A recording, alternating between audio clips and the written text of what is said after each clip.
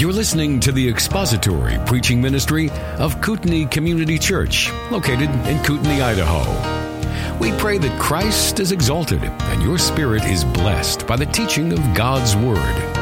For more information about Kootenai Church, please visit us online at kootenaichurch.org. Okay, before we start, just I'm going to try to start bringing this kind of things with some regularity, which are resources. If you're in the acquiring toolkit mode, okay, most guys like tools, and so theological tools. This pocket dictionary of theological terms, it's a pocket dictionary. It's really small.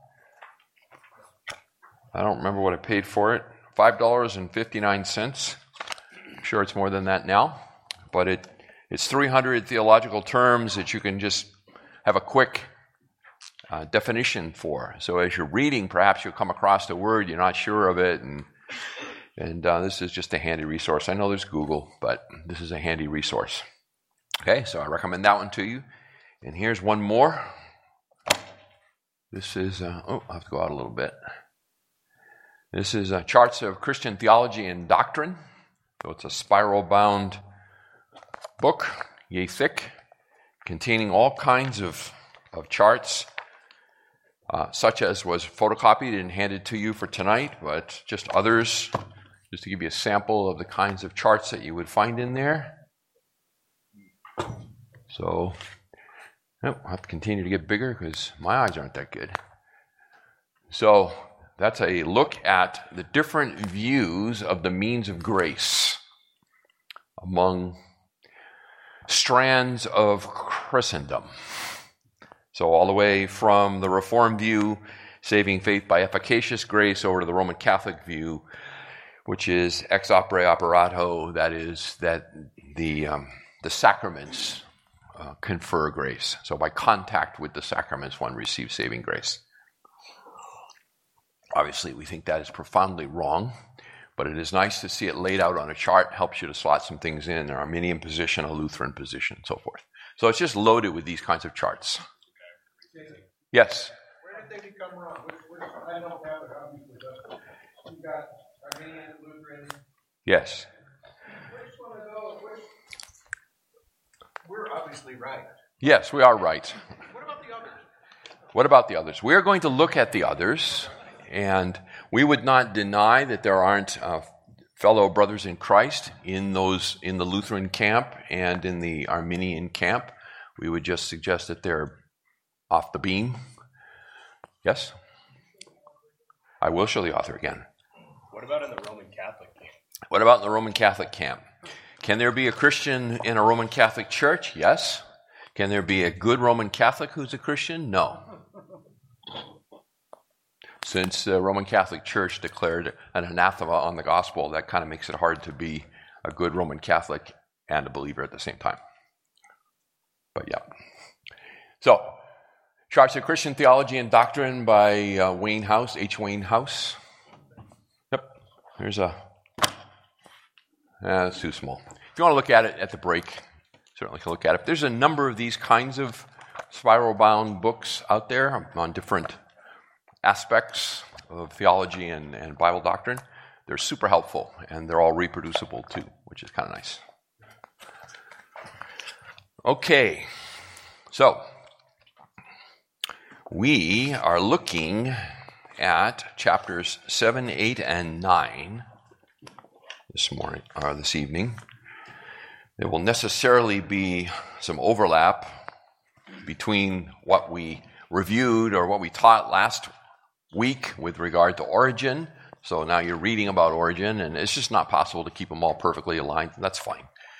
And you read about Cyprian this week, and we're going to cover Cyprian this week, so you should have a good understanding of Cyprian by the time we're done. So let's talk about chapter 7 and Origen. And what is your kind of general impression of it all? Good, the bad, the ugly, the man, his work, so forth. Simon. Yes. Yeah, page 58 there in the last paragraph. where it says in the middle, at the Second Council of Constantinople in 553, AD 553, the order was given to destroy his written works, essentially declaring him to be a heretic. And so many things have been lost. So is that a shame that we have lost them? Or is that God's providential protection? Interesting question. Yes. The man was prolific in a way that is hard to understand. Right? I think he speaks about it here, isn't it? Yeah. 59 in that paragraph at the top in the middle. One of the most prolific writers in the ancient world, if not of all time. That's a big statement. 800 titles connected to him. That is some serious literary output in a time before word processing. So, yes. Okay, so it's indisputable that he was a brilliant man and had a brain that was really big. So nobody would dispute that, for sure. Let's do this way, because there's lots of ways we can throw stones at him. We threw a bunch last week. So what commendable things or characteristics can we find in Origen? Did you find in Origen as you read chapter 7? Did you find anything redeeming about the man? To be orthodox and biblical. Okay, very good. He arrived there or not, he wanted to be. Okay, good, thank you. He wanted to be orthodox and biblical. Whether he arrived at his intention or not is another question. Yes, but that was his drive. And that is worthy of emulating. He had the right idea on Scripture. Seems as though he had a right idea on Scripture, at least his approach initially, yes. And he got tripped into the whole allegorical approach, right? We looked at that last time with the 3 levels. Notice he's tripartite. Okay, tripartite. Be a great word to look up, or a great thing to look up in your theological dictionary. Let's see, tripartite. I know, somebody can Google it faster than I can find it, but that's fine. Substantially faster than I can find it. All right, here we go. Trichotomism. An adherent of trichotomism is a tripartite. An understanding of human nature divided into 3 parts, body, soul, and spirit. According to trichotomists, the spirit, the part of a human being that is capable of knowing God, is to be differentiated from the soul, which is the seat of personality. Often numbered among trichotomists are the church fathers Irenaeus, 19th century biblical scholar Franz Delitzsch. Viewpoint can be found as well in the Schofield Reference Bible. Okay, so just to let you know, your pastor is bipartite. Okay, Pastor Jim is bipartite, which means that he understands man to be material and immaterial, which is also what I think man is. But tripartite falls within the boundaries of orthodoxy. Jim is bipartite? He is. He's married. Indeed. So, notice how Origen used his tripartite view of man to influence his or explain his allegorical approach. Right? He had the literal, then he had the what do you call it here? We got to get him. Here it is. Page 60 on the bottom. He believed the Scripture had 3 levels of meaning corresponding to humans as body, soul, and spirit. The literal or surface sense corresponds to the body. Least important, moral or ethical sense corresponds to the soul, tells us how we ought to live. And the doctrinal or theological sense corresponds to the spirit, tells us what to believe. Okay? So that was how he built it. Right? We read his allegory of the man who went down to Jericho and was fallen upon by thieves last time. And you saw that thing got up on 2 legs and danced all over the place. So, okay, good. Anything else positive we can say about Origen? He was tortured and persecuted and did not recant. Yes. Yeah, wasn't that good? Wasn't that good? He, let's see, where did we read that? You remember? Would have been, page 58? Oh, yeah, that's right. His nickname, Adamantius, meaning unyielding or unbreakable. Okay? Unyielding or unbreakable. That is a commendable characteristic in a believer, isn't it? And it was interesting because he was not unbreakable in body, because what happened to him? He castrated himself? That was early on. He was tortured and broken in torture and died shortly after that. Okay, so he was unbreakable not in body, but in spirit, whatever, however you want to say that, in his commitment to Christ. They could not torture him into repudiating his allegiance to Christ. Let me tell you what, that is commendable. It is very commendable. As you read the next chapter with Cyprian, you saw how commendable that is. Childhood. Yes, from an early age, his commitment to Christ was very, very strong. He was not just willing, but I would even say desirous of following his father to martyrdom. And how did his mother rescue him? Do you remember? She hid his clothes, and he was too modest to go out without them. So modesty saved his life. Okay? Mark that down. Teach it to your children. Modesty may save your life someday, son. In truth. Yes. Yes, there are plenty of people that are martyrs for the errors that they believe. So that in and of itself is not commendable or validation of truth. Yeah, exactly. Okay? But it is nothing to sneeze at either. Nothing to sneeze at. Okay? One thing to blow yourself up to smithereens in a split second. It's another to be put on the rack and every ligament in your body snapped. Okay? So. Okay, good. Anything else? Comments on Origen? First systematic theology according to this author. First systematic theology. Again, First write commentaries. Wrote commentaries. Yes. Right. Right. The despoiling of the Egyptians, which he defined as the use of secular ideas in Christian theology. That terminology still circulates around and often creates mischief, by the way. So you will hear people advocating psychology as a despoiling of the Egyptians in the application to Christian counseling and the Christian soul. So yeah, but he was the first to do that, and he used that in reference to what? Say it again? Philosophy. Yes. He was a philosopher. In fact, he mastered a number of the philosophical schools, which in and of itself speaks of his brain power. Right? These weren't lightweight things. So, okay. Good. So what's your conclusion? Thumbs up, thumbs down? Kind of a... You say what? He was necessary. Indeed, he was necessary in God's good plan and economy. Yes. Take the good, throw out the bad. Take the good and throw out the bad. Sure. Okay. Good. All right. Well, let's turn to the one that probably I was most interested in getting to tonight, actually. Cyprian of Carthage. Okay. Cyprian of Carthage. What do we know about Cyprian? And you might want to, at the same time, just open your syllabus to page 10 at the top.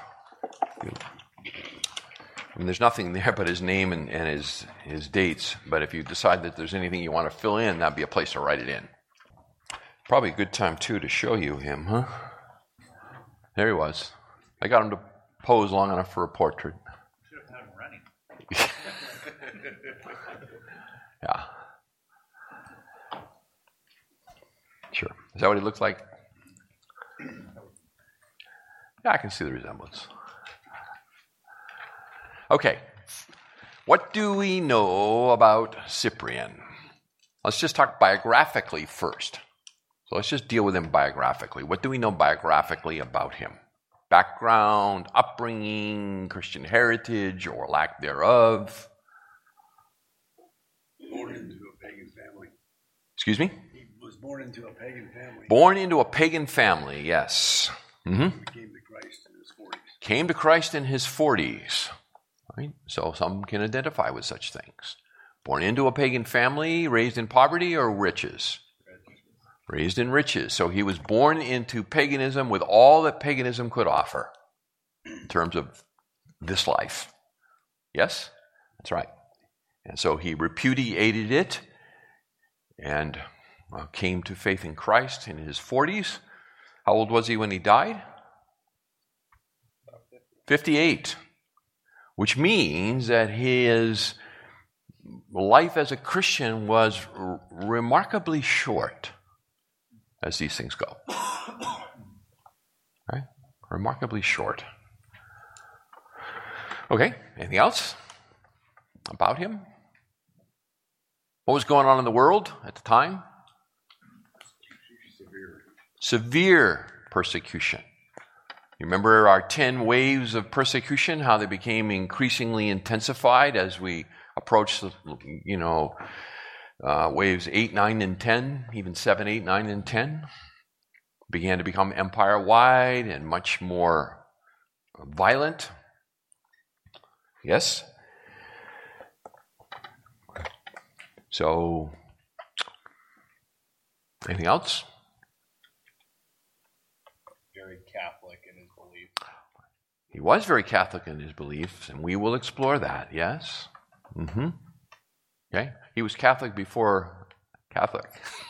He's very Catholic. Okay. All right. Uber pro-bishop. Yes, uber pro-bishop. I like that. Yes, he was very much committed to the authority of the bishop, wasn't he? Okay. Why? Because he was a bishop. Because he was a bishop. That always helps.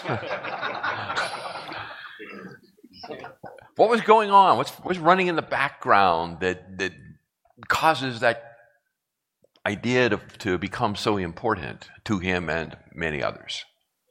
So it was very important in dealing with the issue of his ministry, which is the lapsed and the confessors, and we are going to explore that more here momentarily, so yes. But even rolling back before that, what is going on that makes apostolic authority and handoff, if I can say it that way, so important? Okay, the genealogy of authority, that's a good term, I like that. May I use it? Is it new with you? It's all free. It's all free. Everything here is free. Yeah. The air is free. Okay? Genealogy of authority. Balloons flying over my Yeah. The air is free. That's right. Yes, I mean, it's just a huge issue. Who speaks with authority? To the issue of the lapsed and the confessors, that's his problem, but what was going on before that really initially gave rise to it? Do you remember? Right. So those are the confessors and the lapsed, yep. So I'm going to get there, though. Hang on. Still, there's something behind that. Do you remember? Say it again? The priesthood of believers. Yes. There was an issue. Do we need priests, or do we all get to decide for ourselves? Right. Do you remember back on page 9? Irenaeus. Page 9 at the top. So Irenaeus is early 2nd century, late first, at the very beginning of the 2nd. And his big issue is Gnosticism, who are claiming to be able to speak for Christ. You remember, with secret knowledge. We're going to explore Gnosticism later tonight in more detail. And so Irenaeus is writing against it, and he is the one who really puts forward this idea that, hey, you know what? I've been discipled by Polycarp, and Polycarp was discipled by whom? By John. So why would you listen to the Gnostics? They have no pedigree. They have no genealogy of authority, but I do. And this establishes the authority to speak. This is early. The letters have all been written, but they have not been circulated entirely through the empire by this time. So it's not like they have a completed New Testament and that's their authority. So who can speak for Christ is a big issue. Okay? So, and it was for Cyprian as well. Okay? You also noticed in there, I don't remember where I read it, but he had a bit of a tiff with the Bishop of Rome. Yeah, there it is, page 68. Stephen, the Bishop of Rome. What was his problem with Stephen? Yeah. Now the genealogy of authority is beginning to migrate into one authority. And so he won't tolerate that. He won't tolerate that. Okay? But it's not long before that is more than tolerated. And we end up with what we have and are familiar with today, right? Who is the Bishop of Rome? It is the Pope. Okay? All right. Anything else? All right. Well, let's talk about the pressing issue, and maybe we should say this on page 65, first sentence, second sentence, second paragraph. For him, the issues were primarily practical, not intellectual. Primarily practical, not intellectual. For Origen, the issues were primarily intellectual, not practical. Origen was an apologist. He was a defender of the faith. He was presenting Christianity in a way that would be intelligible to the philosophers of his day, to the upper classes. And that was his ministry, as it were. But for Cyprian, he's just like an old pastor guy in a small church somewhere. And he's not really interested in dealing with the issues of defending the faith to the intellectuals of Roman society. That's not his jam. Right? He is concerned about the sheep. And in particular, he's concerned about the issue of the lapsed. So, there was a massive persecution. Again, turn back to page 6, thank you. And there, so that's 1, 2, 3, 4, 5, 6, 7, 8. Yes. 249 to 251. Decius. Right? The first empire-wide persecution. No place to run, to speak of.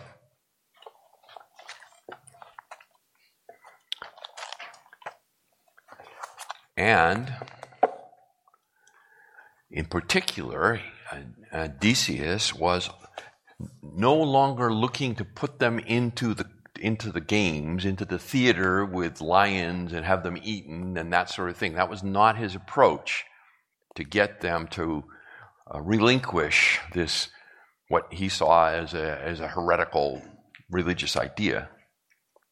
Remember, we talked about the genius of the empire, or the genius of the emperor, was this idea of a divine spirit behind the emperor. And so once a year, all good Romans would offer a sacrifice to the emperor, to the genius of the emperor. And it was mandatory. And you had to have proof of it.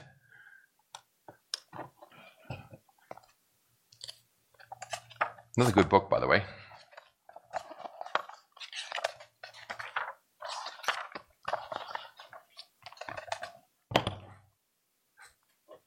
Looked like that, basically. It's amazing that has survived. Okay, document.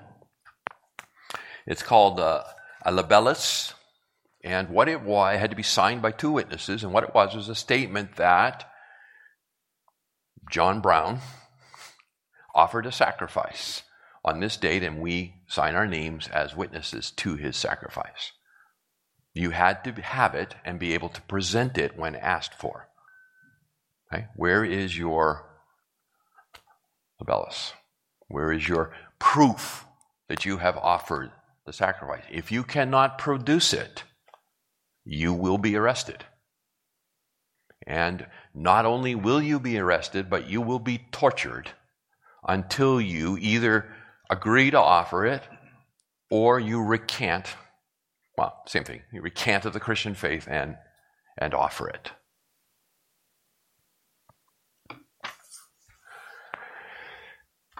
What happened?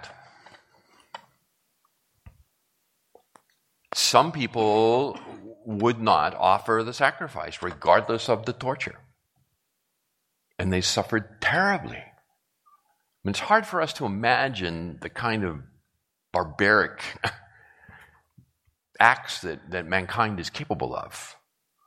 But yes, wrenching limbs out of socket and branding with irons and, slicing off ears and just all kinds of just horrible things, leaving them mangled if they survive. And so, what happened with a lot of them? They offered the pinch. I mean, maybe they had their fingers crossed behind their back, as it were. But they offered it. Or they bribed someone to give them one, saying they'd offered it when they hadn't. It was another approach. But during the 3 years of the persecution, the church was being devastated. What did Cyprian do? He ran away. He ran into the desert and hid. Right? He ran into the desert and hid. When the persecution lifted, he returned.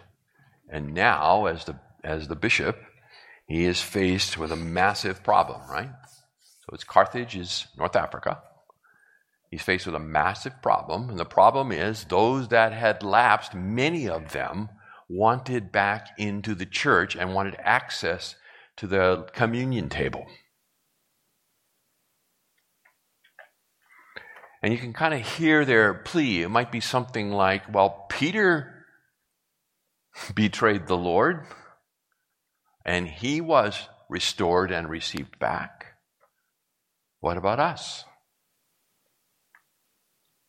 And the confessors said, nothing doing. Nothing doing. Look at my broken son. Look at my broken wife, daughter, husband. Nothing doing. He who denies me before men, I will deny him before what? His Father who is in heaven. No way. But you got more on the outside than on the inside. So it's a huge problem. It's easy. All you do is create another denomination. Yeah, that's right.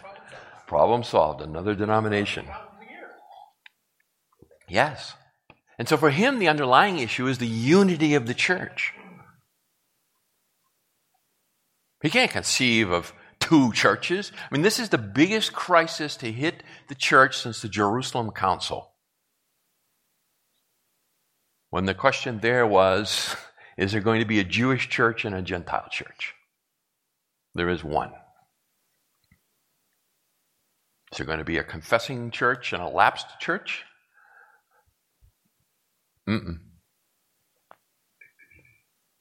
So you have this very practical man with a pastoral heart, and he has to find a way out of it. What would you do?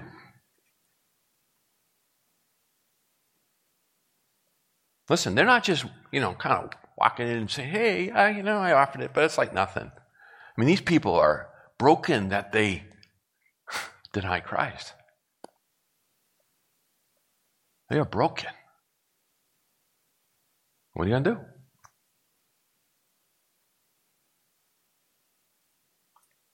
Was it assumed that because you ran, you denied Christ? Well, that's interesting, isn't it? No, not necessarily. You would have denied Christ if you offered the sacrifice.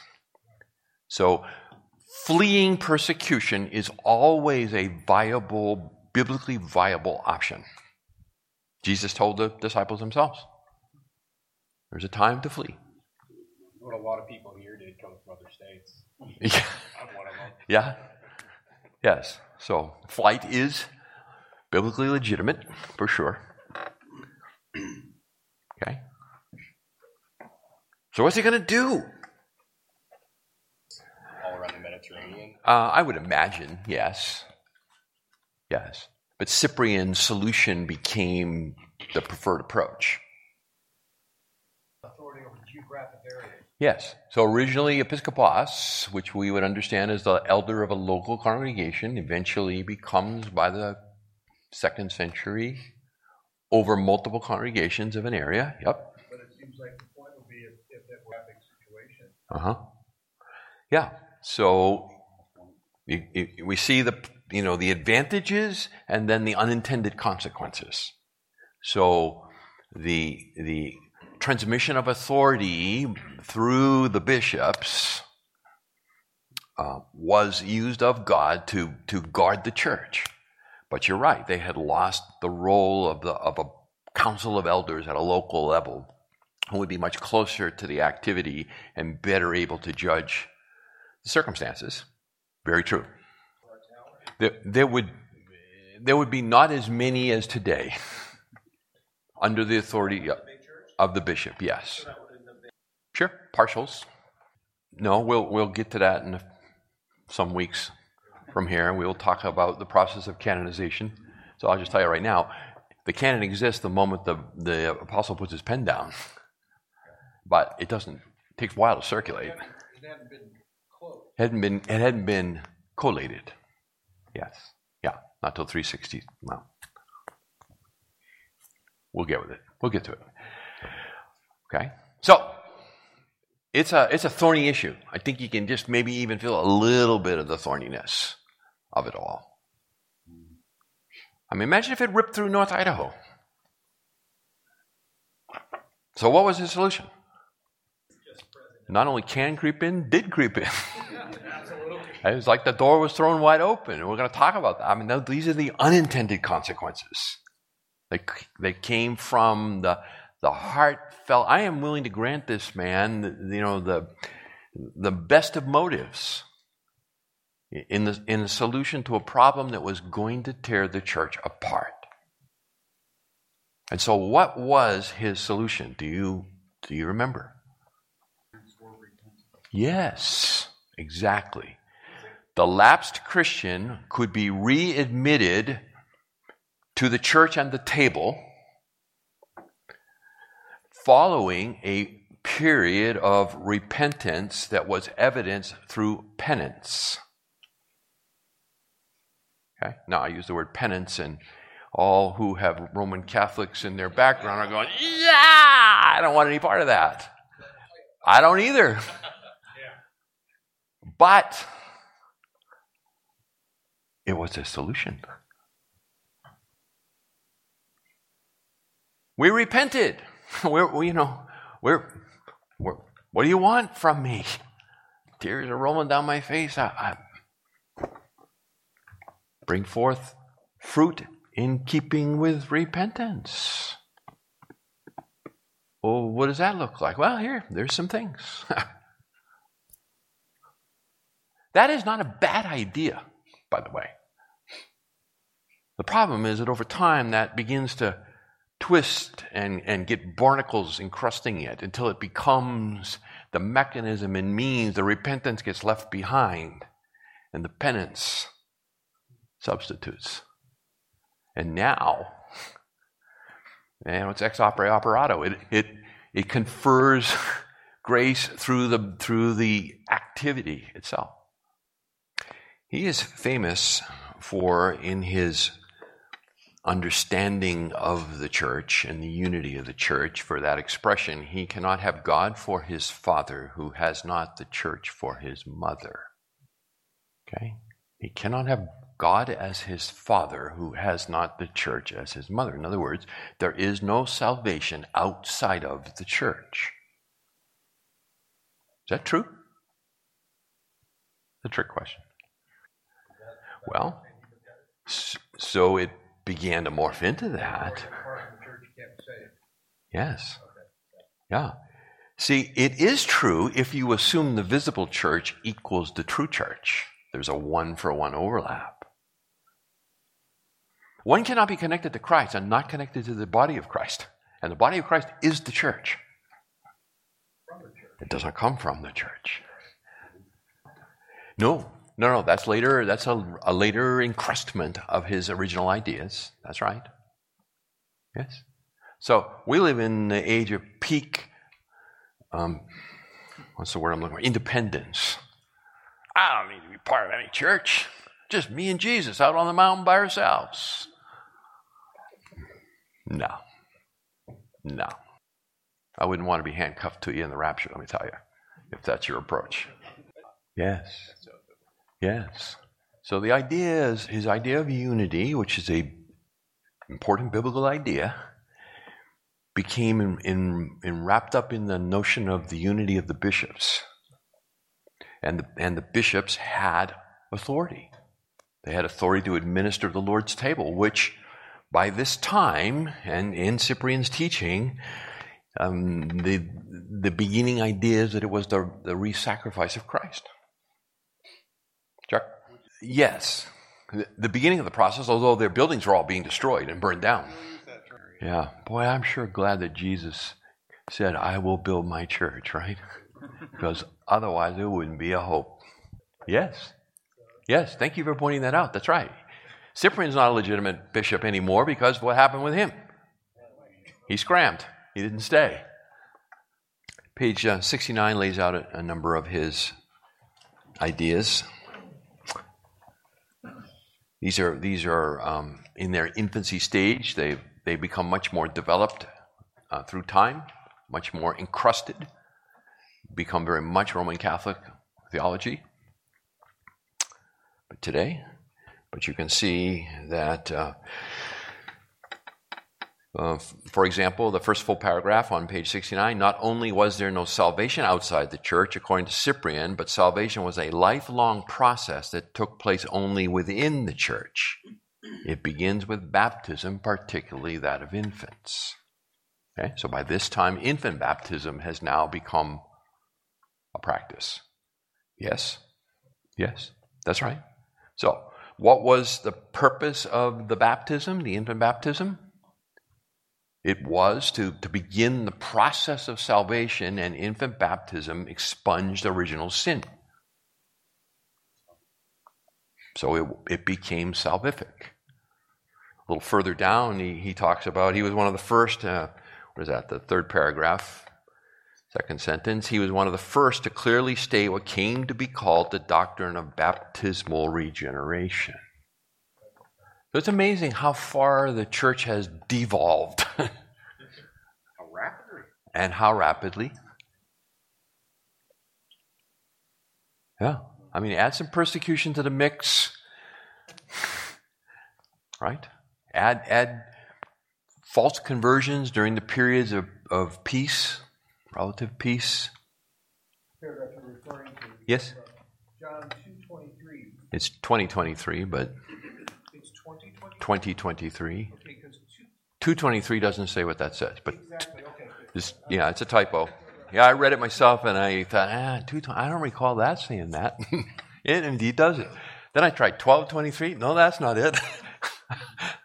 But it is 2023. Yes, they are. The seeds are scattered in the moment of crisis. Did he love the Lord? I think he probably did. Did he love people? Yeah, I think he did. Was he confronted with a massive problem that he felt that it was his responsibility to try to solve? Yeah, I think it was. Did he come up with a good solution? Not when I look back 1,000 years later. I don't believe I've ever heard of a church split that was not about authority and the misuse of it.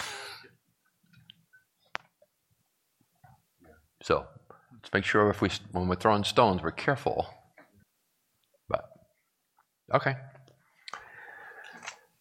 Let's see. He himself was martyred by under Valerian. Okay? So he died a martyr himself. He was beheaded after about 10 years of ministry. Okay? So he didn't run the second time. He stood his ground.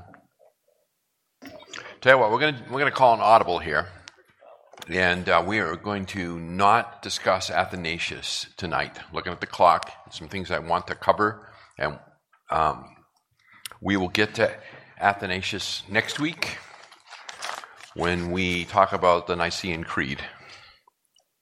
So you've read it, you're familiar, so that's fine. Hang on to it. For next time, it'll be chapters 10, 11, and 12, which will introduce you to some individuals that are not in your syllabus and we're not going to cover. But we are going to cover Athanasius and the Arian controversy in some detail next week. So let's just kind of hang on to it for that, okay? So with that said, in the time remaining, we are at page 10, letter C in the outline. Heretical Sects, S-E-C-T-S. I know.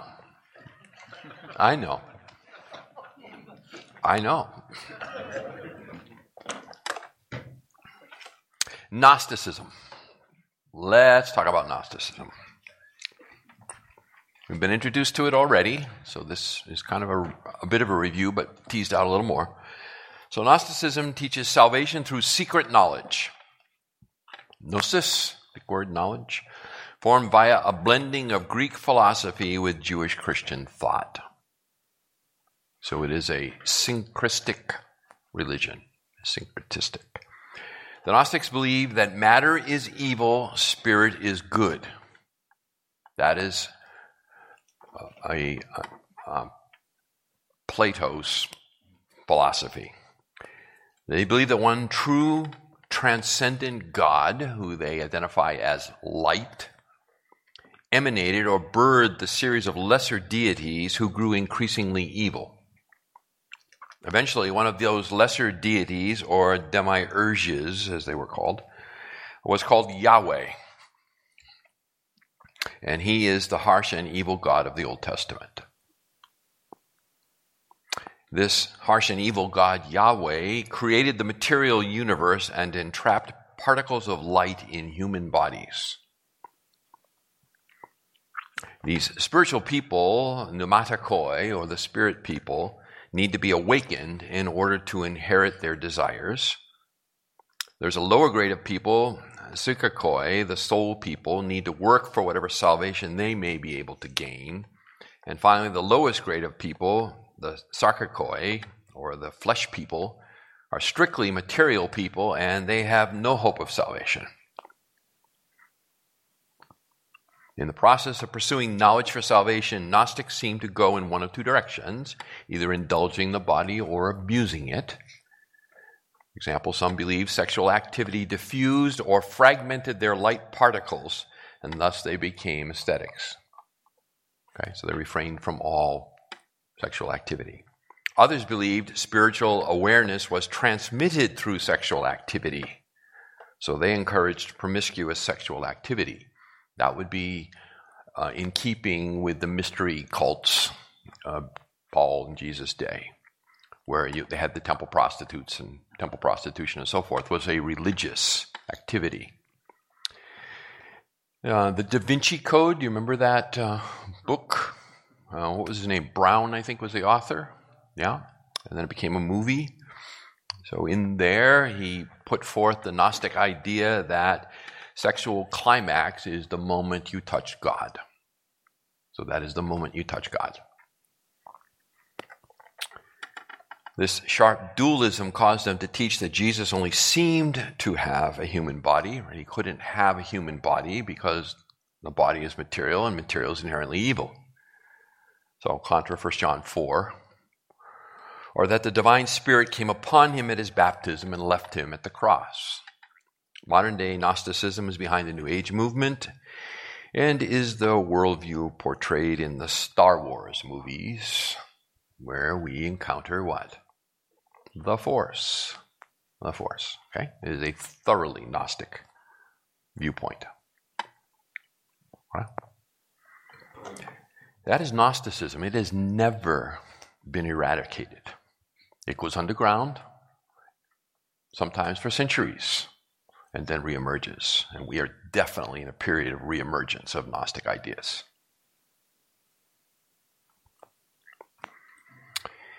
Marcion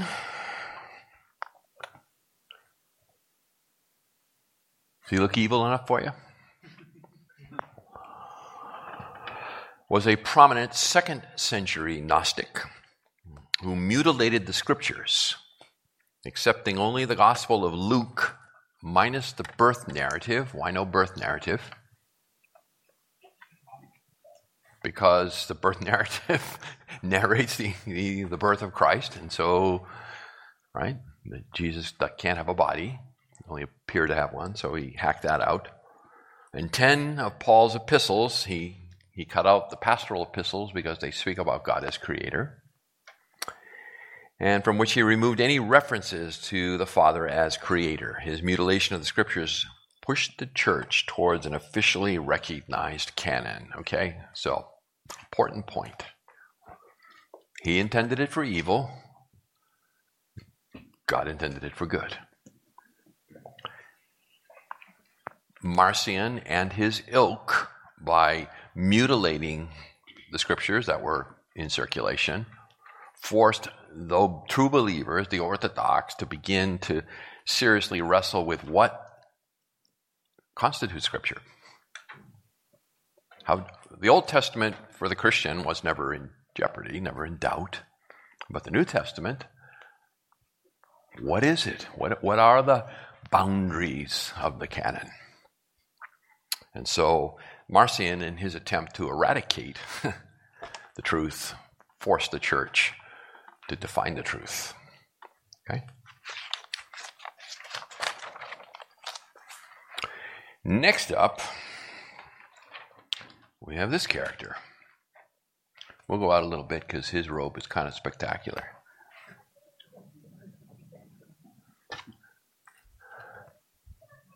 It's impressive, don't you think? Is that a propeller on the top? I don't think it's a propeller. I think it's a gold cross, but yeah, could be a propeller. There we go. Yes. Next we encounter Montanus. So this character, he is an interesting guy. So he was formerly a pagan priest, converted to Christianity from the region of Phrygia in Asia Minor. This is Turkey. He believed himself to be an appointed prophet of God through which the Paraclete spoke. Right? The Paraclete is the Holy Spirit. So he is self-proclaimed the mouthpiece of the Holy Spirit. He gathered these two ladies to him, Priscilla and Maximilla, who were female disciples who left their husbands to join him and spoke new prophecy via trance and ecstasy. Ecstasy, thank you. It's easier for you to say that. And their new prophecy was considered ongoing revelation. So we're still seeing these attacks on the scriptures. Okay? So they are now speaking forth in these ecstatic trances, these prophecies which they say are scripture. Montanus is speaking forth the Holy Spirit of God. He's the mouthpiece, so forth. They were declared schismatic and were excommunicated about AD 230. Tertullian was their most famous convert. Isn't that interesting? Joining them around AD 206. Augustine, here's him. We gotta blow him up. He's got an impressive hat too. Augustine reports that Tertullian later left them to found a group called the Tertullianists. What attracted Tertullian to Montanism? Well, doctrinally, they were very aesthetic, as was he, with a strong emphasis on personal holiness. What was very important to Tertullian was personal holiness. Why? Because there was a lot of immorality in the church. A lot of it.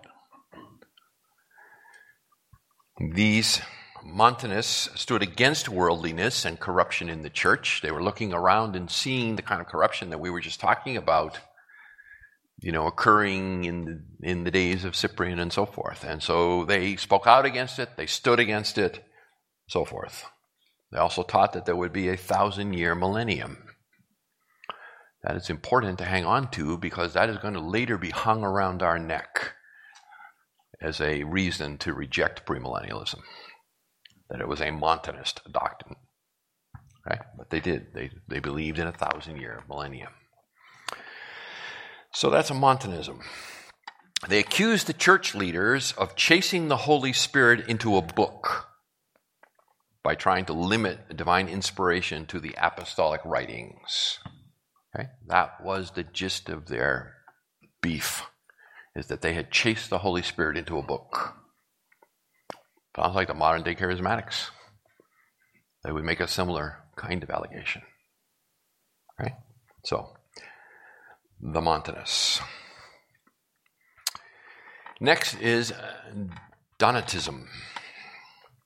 This was a schismatic movement originating in North Africa, and it grew out of the Diocletian persecution, which was the most severe of all persecutions.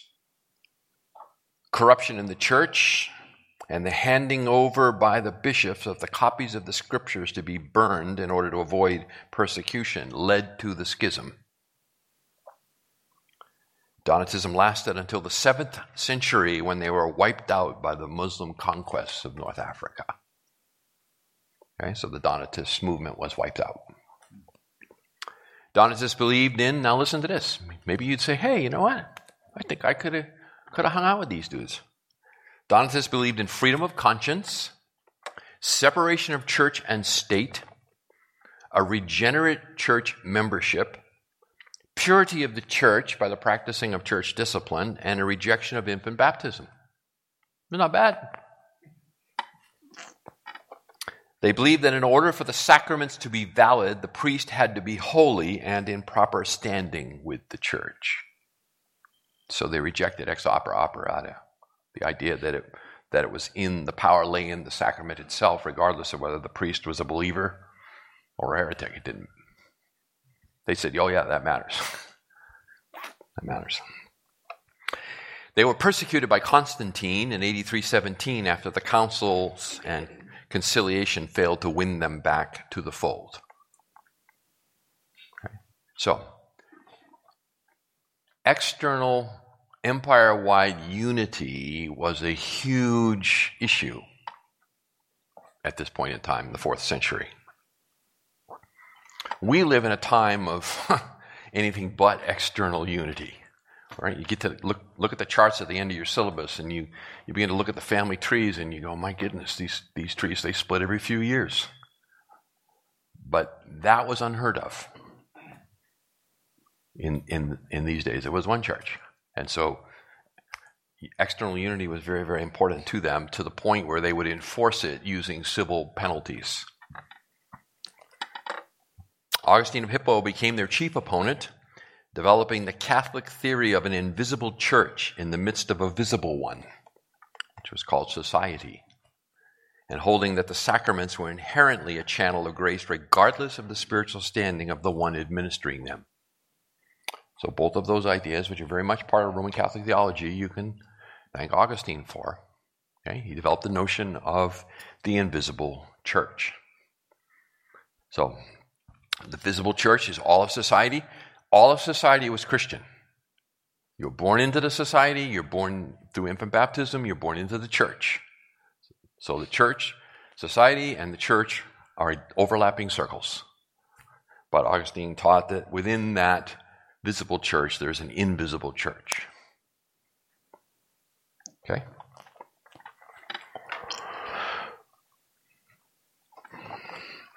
Yeah.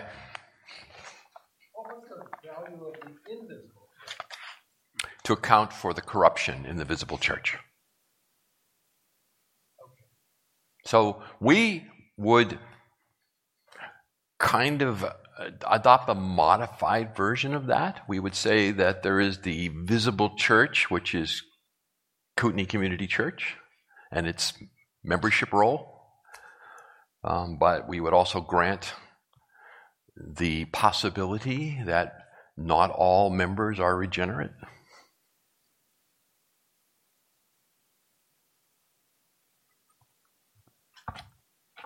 Okay.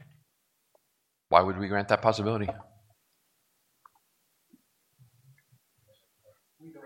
Because we don't have the knowledge of God in such things, do we? Right?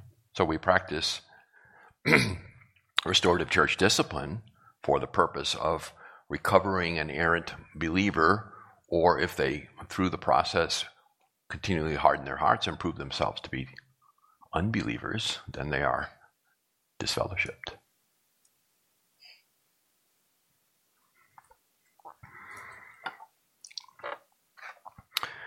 Okay, let's introduce this. We have time to introduce it, and then we will come back to it again. They all seem to go to the same hat shop. So this is Arianism. This is Arianism. You have all encountered Arianism, probably within the last 6 months. So let's take a look at it. The date of Arius' birth is unknown. This troublesome priest from North Africa brought the church to its most critical crisis since the Jerusalem Council. Okay. As a thoroughgoing Greek rationalist, relying on the teaching of Origen that the Son was subordinate to the Father, Arius taught that Christ was a created being and thus less than God. Okay? A created being. A very, very, very high created being. Just under God.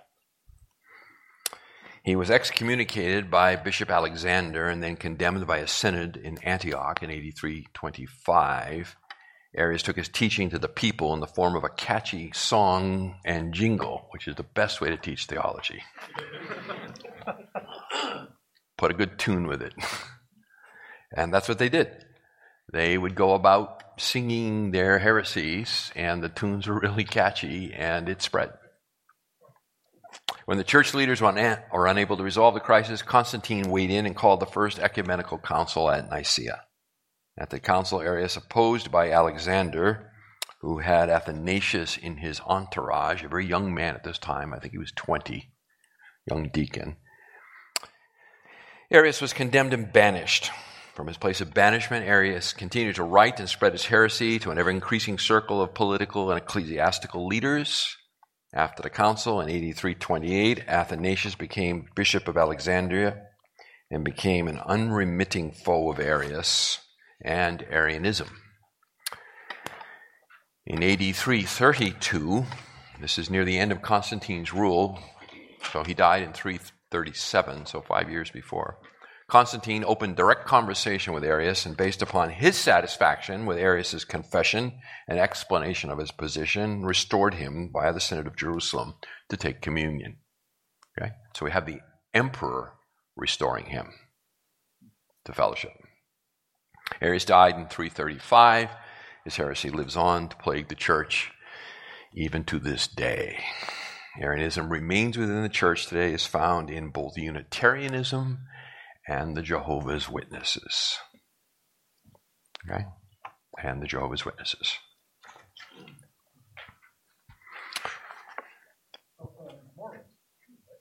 No, Mormons are not Arian.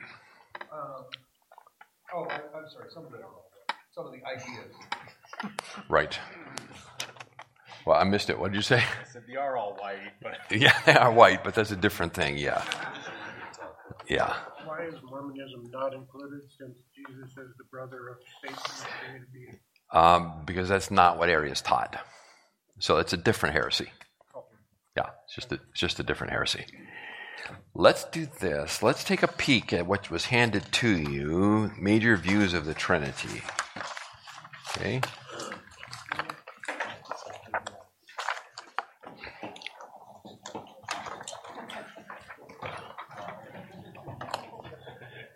So we have a few minutes to look through. So these are major views. The chart has 5 of them. And who was their proponents and who are their adherents? Okay, so we begin with dynamic monarchianism, in which we find the modern Unitarians today. So their perception of God's essence is that the Son and the Holy Spirit are consubstantial, that means of the same substance or essence, with the Father's divine essence only as impersonal attributes. Impersonal attributes. The divine dunamis or power came upon the man Jesus, but he was not God in the strict sense of the word. So this is modern Unitarianism. Okay? Yep. Power. Yep. You get the word dynamite from it. Yep. We have modalistic monarchianism. There you see the United Pentecostals. That's the Jesus-only movement, and I penciled them in for you, T.D. Jakes. Okay, T.D. Jakes. You all know who that character is, right? Yeah. Okay, so that's modalistic monarchianism. So they are different names. So the Son and the Spirit are different names, but identical with the unified simplex God. The 3 names are the 3 modes by which God reveals himself. So that's the idea of modalism. That God reveals himself in different modes, in different to accomplish different things. But they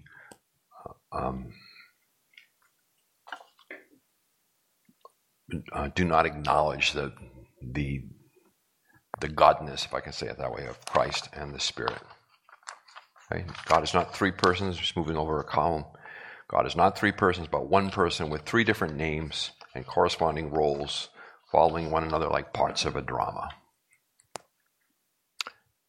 Then we have subordinationism. These are the modern Jehovah's Witnesses. The inherent oneness of God's nature is properly identifiable with the Father only. The Son and the Spirit are discrete entities who do not share the divine essence. You can see Tertullian's understanding, which was immature and was further fleshed out by Athanasius. And then you can kind of see those that followed Athanasian Christology, which was codified in the Council of Nicaea in 325, where God's being is perfectly united and simplex, of one essence, homoousia, we'll talk about it. This essence of deity is held in common by Father, Son, and Spirit.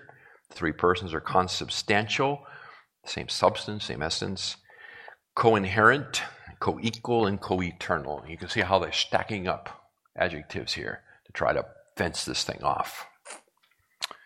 The divine substance is said to occur simultaneously in 3 modes of being or hypostasis. As such, the Godhead exists undivided in divided persons. Okay, that's an important statement. In other words, that the fullness of deity dwells in Christ, dwells in the Spirit, dwells in the Father. He's not diffused. It's not a third, or whatever. It's the fullness of deity. As such, the Godhead exists undivided in divided persons. This view contemplates an identity in nature and cooperation and function without the denial of the distinctions of persons in the Godhead. Okay? And then you can see, as you go to the second page, just their further clarifications on how they saw Father, Son, and Spirit. All right? So you can take it home, noodle it around a bit, stick it in your syllabus. So we will, in the next week, in the beginning of the councils, we will go back and pick up Athanasius and his interesting biography. Thank you for listening to the latest podcast from Kootenai Church. If you'd like to learn more about Kootenai Church or to donate to our church ministry, you can do so online by visiting kootenaichurch.org. We hope you enjoyed this podcast and pray you'll join us again next time. Once again, thank you for listening.